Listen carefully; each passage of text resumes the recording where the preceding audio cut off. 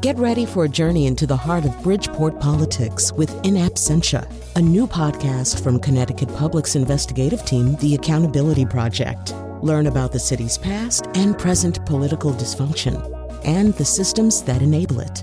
Tune in wherever you get your podcasts. Funding provided by Francisco L. Borges and the Melville Charitable Trust. Donald, come in here. We have to practice. Kellyanne, I hate to practice. What do you say when they ask if you'll accept the result of the election? You mean if I lose? Why would I accept that? Why did I buy 10,000 pitchforks if I'm going to accept defeat? Don't mention May the itchforks pay. Sorry. I told you what to say. You say, I may have to pursue remedies available to me under the law, just as Al Gore did in 2000, but if and when those are exhausted, I will concede. Now you say that. I don't want to. Say it. First, tell me about the rabbits. Okay, we're gonna get rabbits. Don't say it like a nasty woman. Say it nice. We're going to win the election and move into the White House. And we're gonna have rabbits there. And you'll get to take care of them. You left something out. What? We're gonna have political prisoners, too. What did I say? We only talk about that thing when we're alone, just the two of us. And at the moment, there's a whole radio thing that's about to happen. And now his password is Bad Hombre Puppet, Colin McEnroe. Well, I changed it. I don't want to wind up like John Podesta with a really easy to hack password, which apparently was there's like this rumor on the internet that Podesta's password was runner4567. That was his password, and he's upset that WikiLeaks hacked him. All right, so we're here to talk about last night's debate. It was, as all of these debates have been, memorable, emotionally exhausting. Joining us in studio, Bilal Sekou, Associate Professor of Political Science at the University of Hartford. Joining us from KRLA Studios in Los Angeles, Alicia Krause, former senior producer for the Sean Hannity Show, currently the morning co-host at KRLA, as I mentioned before, AM 870, The Answer in Los Angeles. She was with us for our show about conservative talk radio. We loved her so much. We wanted her to come back. We're going to talk about this debate last night and sort of what happens next. A little bit later in the show, Alexandra Petri, very funny writer for the Washington Post, will also join us.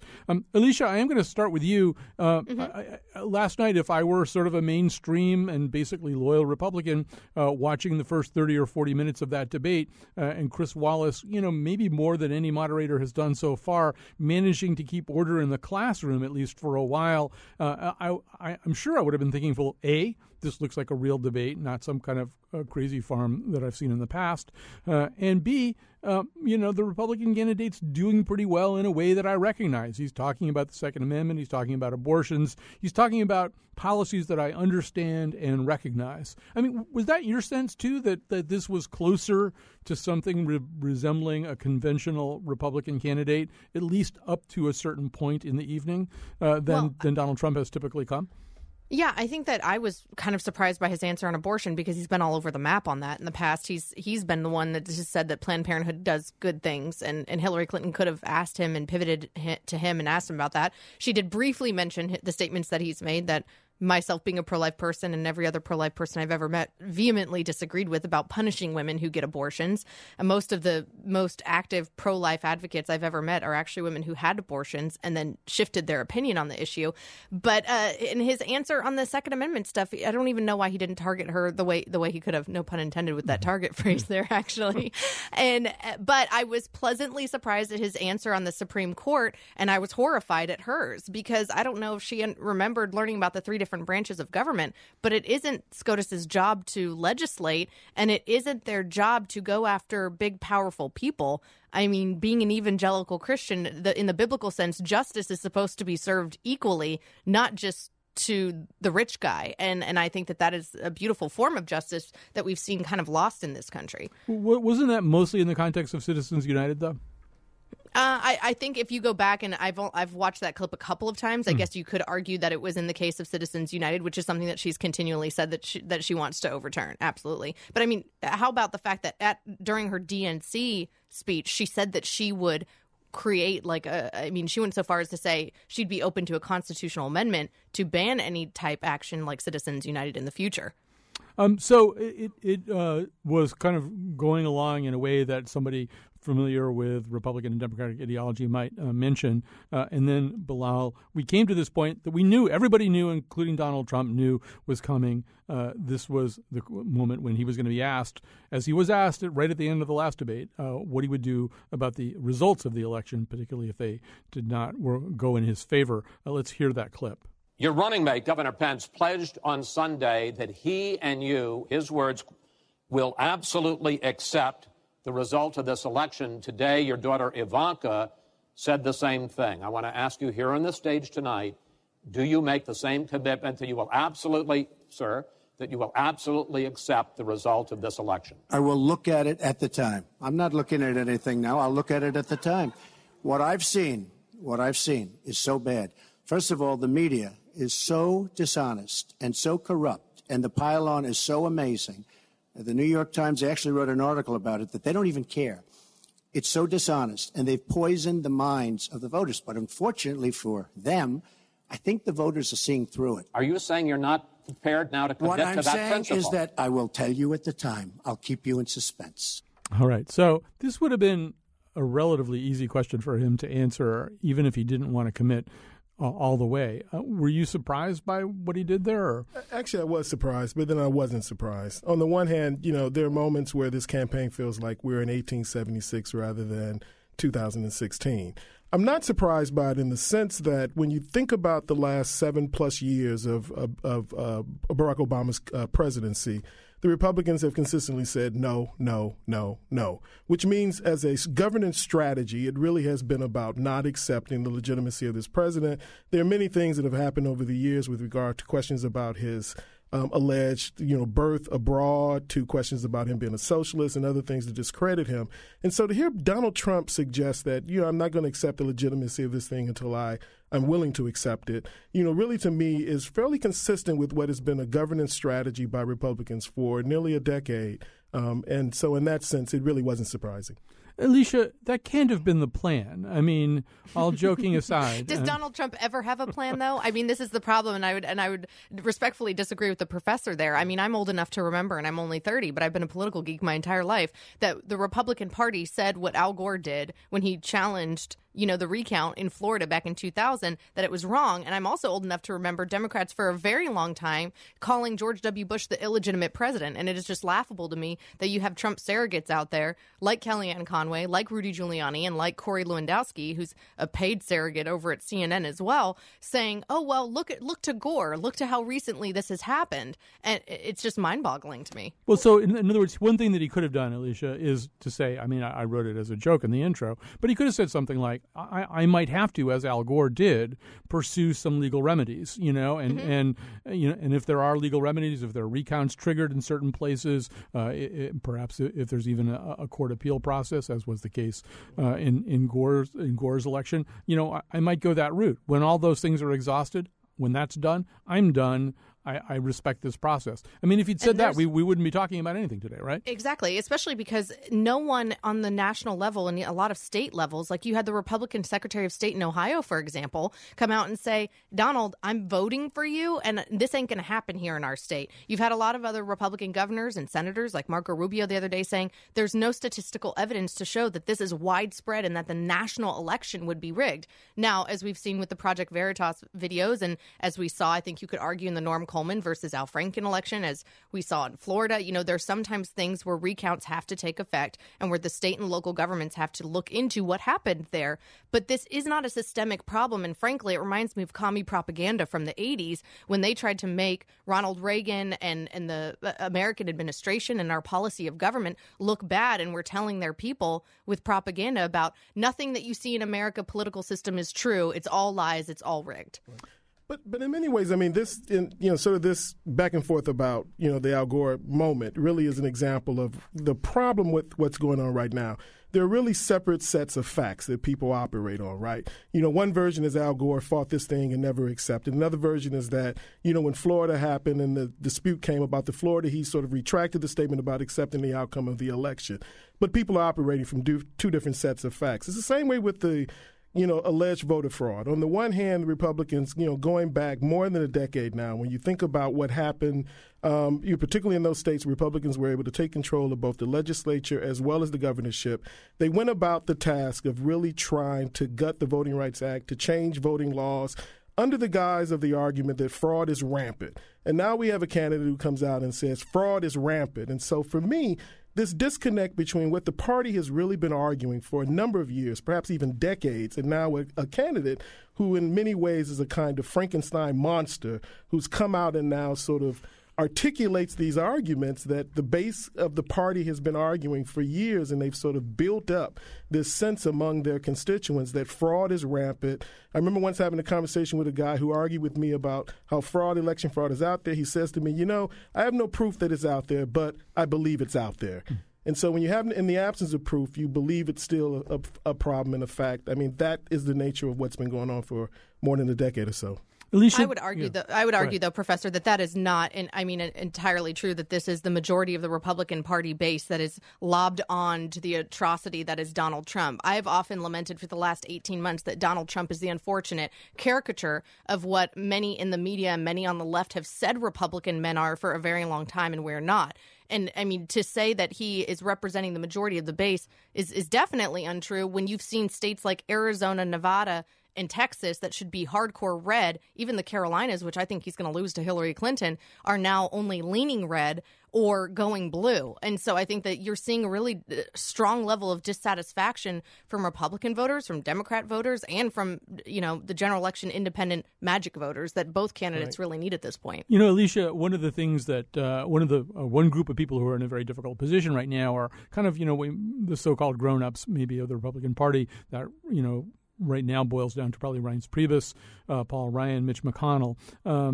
They're in a tough situation, right? Republicans are already getting mad at Paul Ryan for not going down the line with Trump. This is a day when, and I don't think there's been an announcement so far, you'd kind of hope that maybe Priebus and Ryan and McConnell, maybe all together joining hands or something, would come out and say, absent some kind of actual legal problem, we really do want everybody to understand the election will be sound, the results will be sound, there'll be a peaceful transition to a new presidency. But I would think it's very tough for them because they actually are being nipped at and sometimes bitten by the other side of this.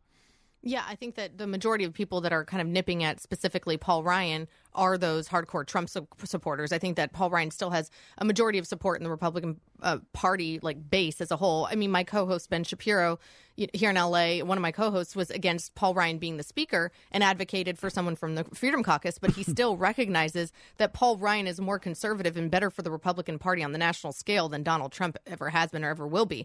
I feel like Mitch McConnell, of those three, I think that you're going to see Paul Ryan be the person that comes out and say, no, this is our process. This is how we have peaceful elections. We're paying attention to this. This isn't going to be an issue, and please move along. But I don't know, after he got kicked last time for disinviting Donald from that event in his home state and releasing the statement about the disgusting and vulgar remarks that we all are aware of at this point, I don't know that he's going to come out again and do that. But I would argue that, yes, it is something that needs to happen.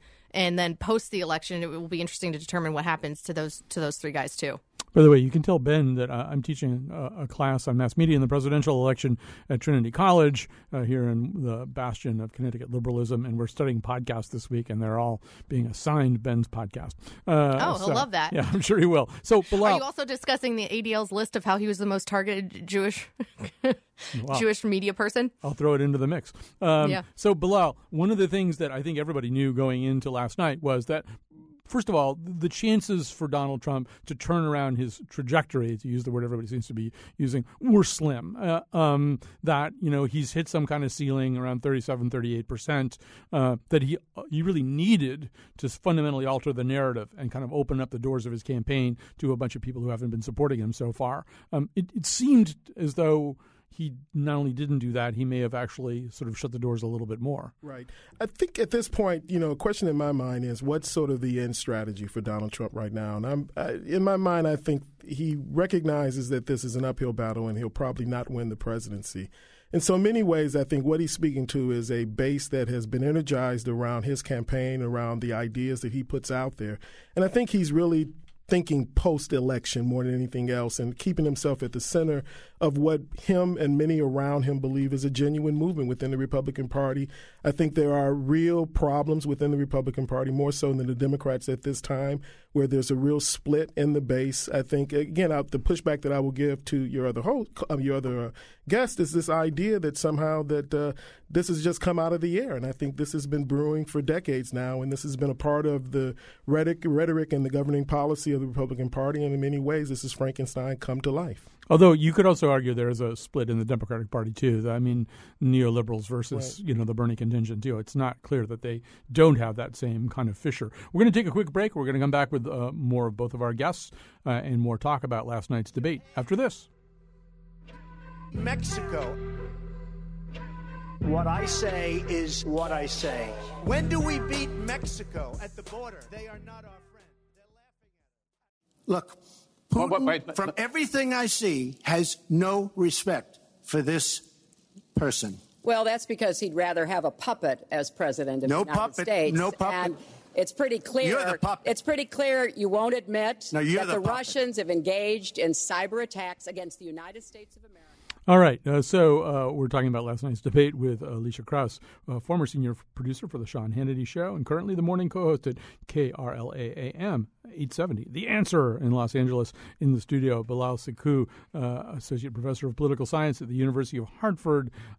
Alicia, we just heard one of the moments where the debate started to maybe dissolve or devolve a little bit. Although my sense was that Chris Wallace, maybe more than any of the other moderators, was able to sort of preserve for a while anyway some kind of structure that, and maybe it's like an only Nixon can go to China thing, maybe because Chris Wallace, because he comes in with the Fox News imprimatur. And he's been pretty friendly to Trump in the past, specifically during the Michelle Fields scenario. Yeah. So I don't know. I mean, was that your sense too, that he somehow or other, at least for a while, until the circus broke out, had the lions and tigers up on their pedestals?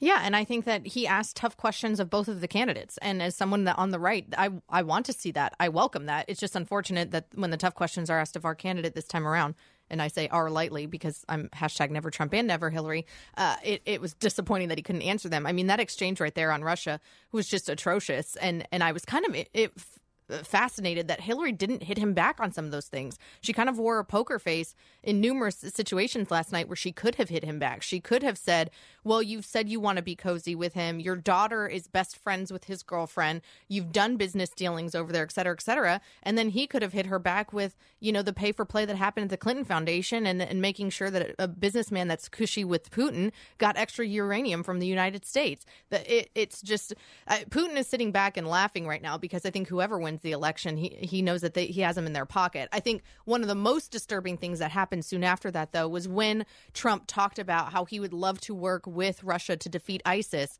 I mean, let's not forget that Russia's cozy with Iran and Bashar al-Assad in Syria.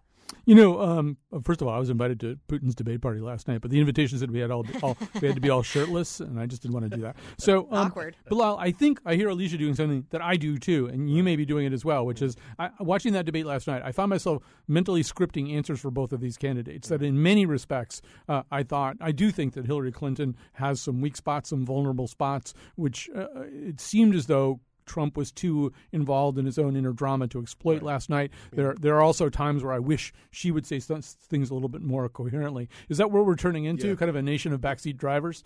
In many ways, I think you're absolutely right. I mean, what was amazing to me about watching this whole thing, I think, is the missed opportunities. And I think your other guest is right, that there were many missed opportunities. I thought, from the start of that debacle in Iraq with the Bush administration to the unraveling of Iraq, of Syria and also Libya in the Middle East, the growth of ISIS. I mean, that's a particular vulnerable spot for the Democrats, and I think a vulnerable spot for Hillary Clinton and the part she played in any of that unraveling. And yet he could not get over himself to actually be able to really engage that. I do wonder about whether he's capable of really talking with any depth about any of those issues and really understand the region and understand the history of it in a way that sort of moves beyond a few kind of platitudes that he normally uses on the campaign trail that really rouse up his base. Alicia, it did seem as though he was talking mostly to his base last night. There were a lot of things that he could have said, at least to attempt to convert people who are on the fence or the people who are less decided or undecided. I don't know. What do you wish he would have said? You've actually already mentioned a few things, but even maybe as a matter of tone or invitation to people to consider supporting him, what do you wish he would have said? As much as his RNC speak depressed me because it was Donald Trump up there while I was in the gallery watching with the rest of the media, there were some aspects of that RNC speech that I think were appropriate. And there are some aspects of the theme of the RNC speech that are applicable to mainstream voters, specifically female voters, when it comes to the law and order stuff. And I think his answer on the rigged election and how he was going to leave us in suspense flies in the face of this law and order candidate that he's allegedly supposed to be. And so I think that there could have been a broader appeal and an aspect that he could have used talking points that talked about how he wants to bring, economic success, back from the awful 16 years that we've had economically here in the United States. He could have talked about national security in a sense that I think maybe toned down a lot of his rhetoric that we all disagree with him on, and made it about that kind of law and order. We're all going to have jobs. Your children are going to be well educated. It's going to be okay. But at the same time, I think it's difficult for him to make some of those pivots. I mean, the reality is that law and order really is a dog whistle or a code word for race. When he talks about the need to get into and watch, voting going on in central cities, again, dog whistle, code word for race.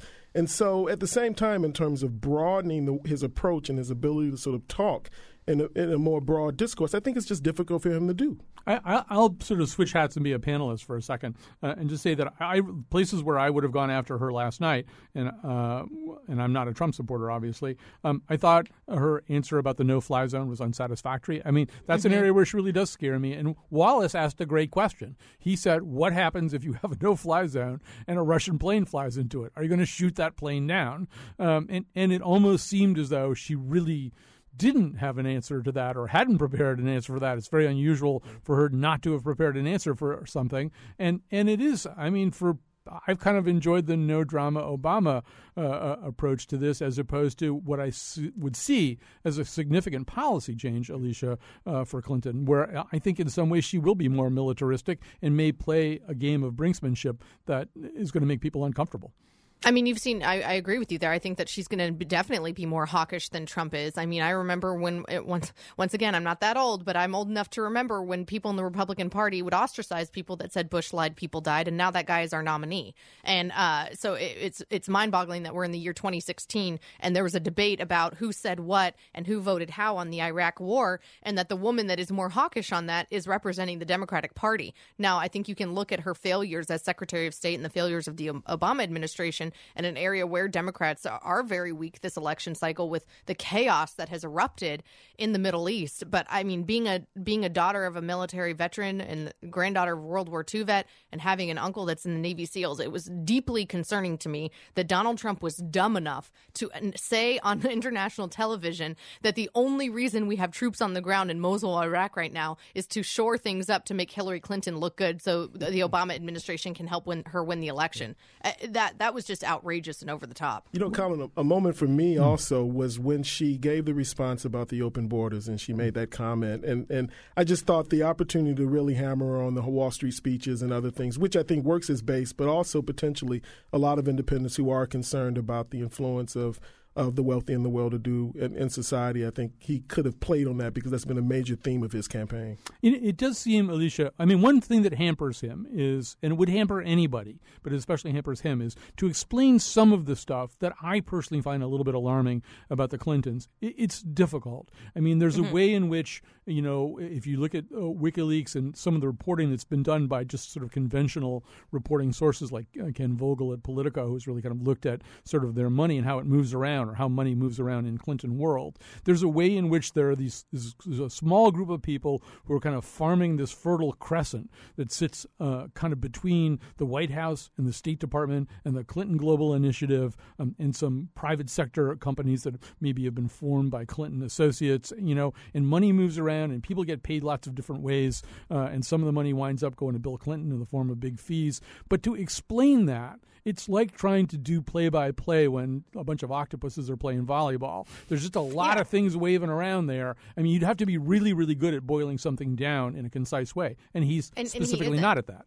And in addition to that, some of the ways that he hit her, and I think we know this because we're in radio every single day, that you have to reset and refocus things. And you have to repeat things as well in order for the audience to kind of get it, because we're going about our daily lives. People are listening in the car. They're making dinner while they're watching the debate, or they just put the kids to bed. And so there's an element of he doesn't even understand that he has to explain in a sound bite, an elevator, clip or speech, for example, what he's actually talking about. And so he assumes that when he brings up certain things that Hillary Clinton has done at the foundation, or that she did as Secretary of State, or even Bill Clinton, attacks that he's made against Bill in the past, a lot of voters don't have any idea what you're talking about. And I think that in a way she does a little bit better job of setting those, but there are a couple of examples last night when she did that it seemed like her answers were very long-winded and very scripted. And I think you have a perfect example of Trump's lack of preparedness and then her over-preparedness and how that negatively affected both of their performances. Yeah, we have to go to a break here pretty soon, Bilal, but just quick thing, you used the term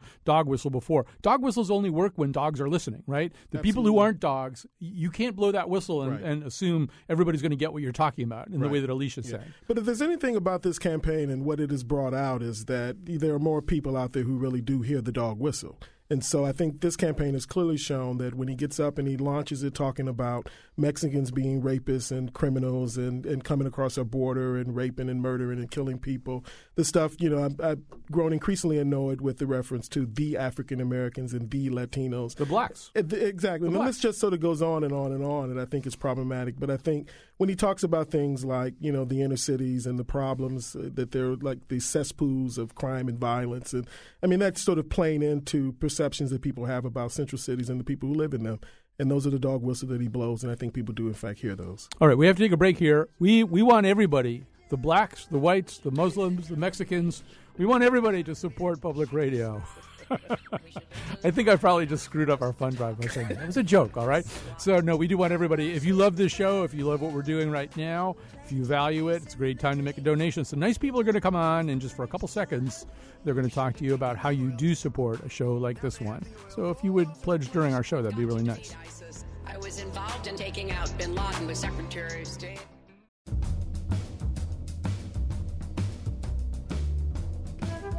I went to all the after parties in Vegas, and I never ran into Malik Obama. Today's show was produced by Betsy Kaplan and me, Kyone Wolf, with help from Josh Nalea and Jonathan McPants. Greg Hill appeared in the intro, and our interns are Rusty Fisher and his sister, Nasty Fisher. The part of Bill Curry was played by Mark Cuban. Never miss an episode. Subscribe to us on iTunes, Stitcher, or TuneIn. Anything you miss can be found at WNPR.org/Colin. On tomorrow's show, The Nose watches some short films. And now, back to Colin. All right, we have one segment to go here, and joining me in studio is Bilal Siku, Associate Professor of Political Science at the University of Hartford. Joining me from the studios of KRLA AM 870, The Answer in Los Angeles, is Alicia Krause, former senior producer for the Sean Hannity Show and currently the morning co-host on that station. So I want to talk a little bit about how this is playing with younger voters. And I'm going to start with you, Bilal, because you've watched all three debates with millennials, basically. College-age millennials mostly, I assume? Yeah. I mean, two of the three debates, yeah. Yeah. So how are they are they reacting in a way that's any different from the mass audience? I think what's been astonishing to me about millennials this time around is the level of interest they have actually in this campaign. They get a bad reputation for not being interested about politics, not caring much about it. And yet we've had phenomenal turnout at both of these events, and students have been quite attentive. They've stayed to the very end. You can read their body language and their huffs and puffs that, they're really listening to the candidates very closely, and so they are paying attention. But I will say, this thing has been really disappointing in some ways. They've been looking for a more detailed discussion about, the issues of college affordability, dealing with student loan debt, things about climate change and the environment. They've also been wondering about, jobs for folks like them who are coming out into the workforce in a year or two or more, a few more years after that. And so in that sense, there's been a great disappointment that the candidates have not really talked about those issues. It hasn't been the real focus of these debates at all. Alicia, I think you said earlier you're 30. You probably have been, for a lot of your life, the politics and public policy nerd standing in the corner at the party. But, I mean, I'm sure one thing that you've said to other members of your generation is, no, this stuff is relevant. It is meaningful. You should care about it. And I don't know. I mean, what do you think about what Bilal just said? Is this campaign kind of lacking the kind of stuff that would be tangibly and substantively meaningful to people from your generation? Yeah, I think, and unfortunately, the majority of my generation was enamored with the Bernie Sanders, and I have friends that, have suffered under communism and socialism, and, which communism is just socialism in practice for those of your listeners who don't know that, and it kind of disturbs me that a majority of those people, we saw a poll earlier this week, think that George W. Bush is responsible for more deaths than Stalin is, and I think that speaks to a problem within the American education system, not teaching accurate history. But I think Bilal was right that there is a level of interest, but there's also a level of distrust from where these millennials are getting their information. The majority of millennials don't trust any form of media, which I think is a pro and a con. And I said this on a panel last week that I think the con of that is it tends to be kind of like level borderline conspiracy theory, whether that's on the far right or the far left. But I think that the pro is that hopefully then those people in my generation, those college students, I consider myself a grandma millennial because I'm 30. I'm on the older end, but I think that I would hope that would encourage them to go out and do their research, to read both the Huffington Post and the Daily Wire, to watch CNN and Fox News, to read blogs on both sides of the issues and kind of see where all of the crazy can intertwine and come up with their own positions. Right. But I tell you what's been interesting to me in talking to the students is this recognition that, plutocracy and oligarchy is real in this country, and that, income inequality is real, and that wealth and privilege is real, and that capitalism has failed many people in this country except for the extremely wealthy. And so in that sense, I think a lot of them are also starting from that base as a way of sort of looking at it. Now, ultimately, what the solutions are to fix these problems, they certainly disagree about, but there's a recognition that the status quo is simply not working and that it works to the advantage of a few who are quite privileged in this society, and they would like to see that changed. I'd also just like to stand up for the idea you can do socialism without communism. They do it. Right. They do it in Western Europe, all over the place. I'm a socialist myself, so I think you're right. There you go. So I want to add one more voice to the conversation. It's the very funny writer Alexandra Petri from the Washington Post. She, as she sort of watched the debate last night and blogged the debate last night, was also kind of reconstructing it in her own words. So here's how she sums up the concluding remarks. Clinton: my father was a small businessman with a squeegee and a dream. From him, I took a natural, human-like cadence and in the ambition to make a difference in the world. Please, America, I beg you, you can end this. Vote for me, and you will never have to hear Donald Trump's opinions on a national stage again. Trump: such a nasty woman. Clinton: I rest my case. Alexandra, I did note in your blogging last night and your writing today a sense of exhaustion that you're also a young person who might have found all the spectacle kind of exciting early on. There's a sense now, I think a lot of people want this to be over. Yeah, absolutely. I think it's been sort of like the fact that we had to watch 943 debates I thought was excessive. It's actually only about 937, but they seem that way. So you're obviously somebody who works on this as a humorist. Was last night's debate essentially humorous for you, or was it painful? And if so, what was painful? I think at this point, because if this debate had sort of happened out of the blue in like the year 2012, everyone would have been shocked and stunned and run around and been also confused about why those were the two candidates on the stage instead of the appropriate 2012 candidates. But I think at this point, it's like the old thing about the frog who it's comfortable, and then one day it looks around and it's become an alt-right meme. Instead of boiling, I guess that's today's version of the frog. So like, I don't even know what's normal anymore after staring into this abyss for the past 15 months. Wow, this is a cheerful conversation. Well, no, I think it's a good question. And Alicia, I think we all kind of share that sense that this, I was saying before that, you're young, you've probably been trying to introduce your friends to politics. And then there's this election, which really doesn't resemble any reality that I've ever lived through. And I think, although I know she's mainly being funny, Alexandra's making a pretty good point, which is we're going to have to locate something that resembles the old normal starting in mid-November. Yeah, and I don't even know. I think that some people on the left and the right this election cycle would say that you have been led to these two awful, horrific candidates because the old normal wasn't working properly, or people were so upset that they wanted to disrupt it on both sides. And so I think it's going to be interesting moving forward to determine what our new normal is. But I really think Trump is a reality TV star, and Hillary Clinton has been at the forefront of American politics for 30 years, and her name recognition has been around for more than 20. So I think it speaks to like the general electorate being like, oh, wait, whose name do I know? And then they decide on that person. Well, yeah, in this case, it would be both names, though. But yeah, what were you going to say? Yeah, I mean, I think for the first time, but for the first time since the history of the United States, that both candidates have 100% name recognition. Right. And in many ways, I think it'll be refreshing that, the next time around, my hope is that we will have done away with this baby boom generation and some of the challenges that they have presented to us as a country, and that a new generation of folks will come along, either Gen X, Gen Y, or some of these millennials in a few years after that. And so I think this is, but it's an interesting turn, because you're absolutely right. This has been nothing like anything I've seen in my, lifetime. And I think this is going to be a pivotal moment, I think, in our electoral politics. Well, Alexandra, meanwhile, I think for people like you and me, I was live blogging the debate last night too, and after a while, it's almost like having a little cottage by the ocean. I mean, you get kind of lulled by the sound of the waves, and every once in a while, something will make you snap to attention. Sometimes it's because every time Trump says that ICE endorses him, I always think he's talking about Vanilla Ice. I have to think of a second, oh, no, that's not what ICE means in this context. But I really, last night... Demographically correct, though. Yeah, I think Vanilla Ice does endorse him, but that's not what he's actually referring to. But last night, I really thought I'd sort of been lulled into the kind of rhythm of this thing. And then when he said such a nasty woman, I actually typed into Twitter, did he just say that? What was your reaction?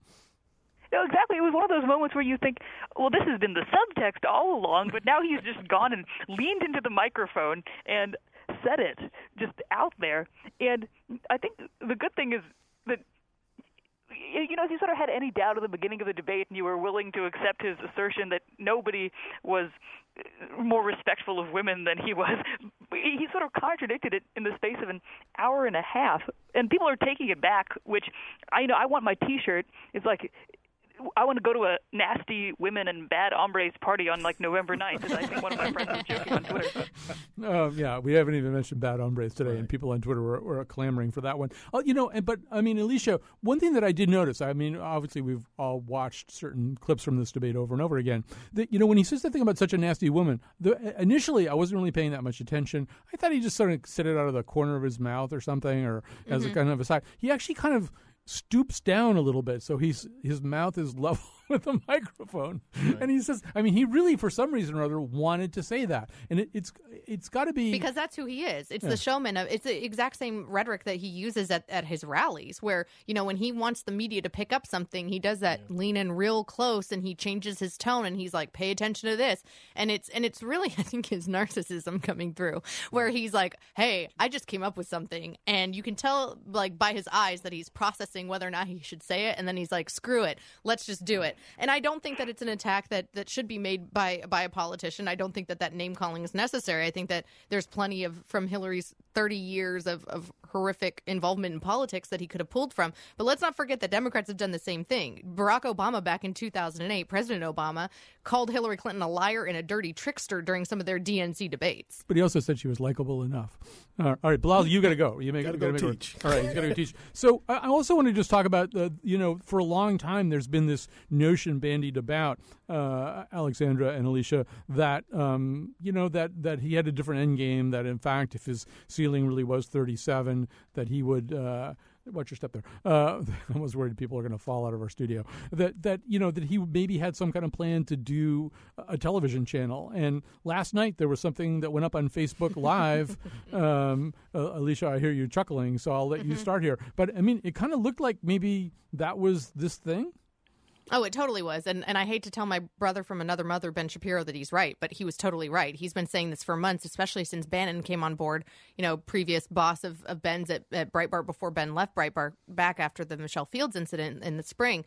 And this has been Bannon's, I think, role all along, is to feed into the crazy, to feed into the alt-right kind of hard alt-right, crazy, Breitbart-style commentators. Because, listen, if he can get 10% of the 17 million Republicans that voted for him in the primary to subscribe to a network or to subscribe to a podcast or to watch the Facebook live feed. I mean, this was kind of the business idea of Glenn Beck over at The Blaze was people will subscribe and then you have enough subscribers so you don't have to worry about advertisers and you can make a few $1,000,000 a month. And then with the Facebook live thing last night, like it actually said Trump TV. And we've heard that Ivanka and Jared Kushner are going around and talking to attorneys and agents about negotiating a deal for Trump TV. It's going to happen. I don't even think he's trying to win at this point. He's just trying to shore up his subscription audience. And so, Alexandra, that makes some of these moments, like when he does squat down and say the nasty woman thing into the microphone, or even when he says, I'll keep you in suspense. There are more politically effective and efficacious things to say. But maybe he's just kind of trolling us for the purpose of juicing up this new media enterprise. No, I think that's right. I think I want politics to be kind of boring. It's like, why now trying to introduce my friends to it? I'm like, no, don't look at politics now. Like, let politics clean up and, like, come back in 4 years and we'll have something to show you. But I think Donald Trump is doing a remarkable job, sort of like in a J.K. Rowling-esque way of creating this fantasy world where it's going to be exciting to live and you sort of tune in next week and he's going to keep us in suspense and we can then go on to Trump TV and enjoy life in this magical shire without any intervening facts getting between us and the message. So that's going to be a fun world to live in, I guess. Alicia, I'm gathering you're not putting your resume in for this new media enterprise? Oh, heck no. But I can think of some people on some television networks that will probably be following him. All right. We're going to have to stop there. I will say that, first of all, in a Petri-like irony, I did note that the Designated Survivor, which is the new Kiefer Sutherland series about like the last remaining person who could possibly be president, that had to be preempted last night. The debate, which struck me as a kind of a rich irony somehow. I just hope Kiefer Sutherland is still somewhere. We may need him sooner than we think. Thanks very much to Alicia Krause and to Alexandra Petri and to Bilal Siku. And thank you to Betsy Kaplan and my entire staff, actually. Everybody ran around making sure this thing came together. Thanks to Kyone Wolf for being on the board and Josh Nalea for rounding up clips and Jonathan McNichol. We'll be back tomorrow with The Nose, which we're just beginning to figure out. In business, pleasure, or with our wives, it's going to be tough on us little guys to have to play them dirty politics. Politics, oh politics, you gotta know just how to vote. Kiss that baby, shine that shoe, if you know what's good for you, you got to play them politics. I'm hearing all this noise about Hillary's pantsuit at last night's debate, like she's this ruthless intergalactic leader from the future. Well, yeah, dress for the job you want.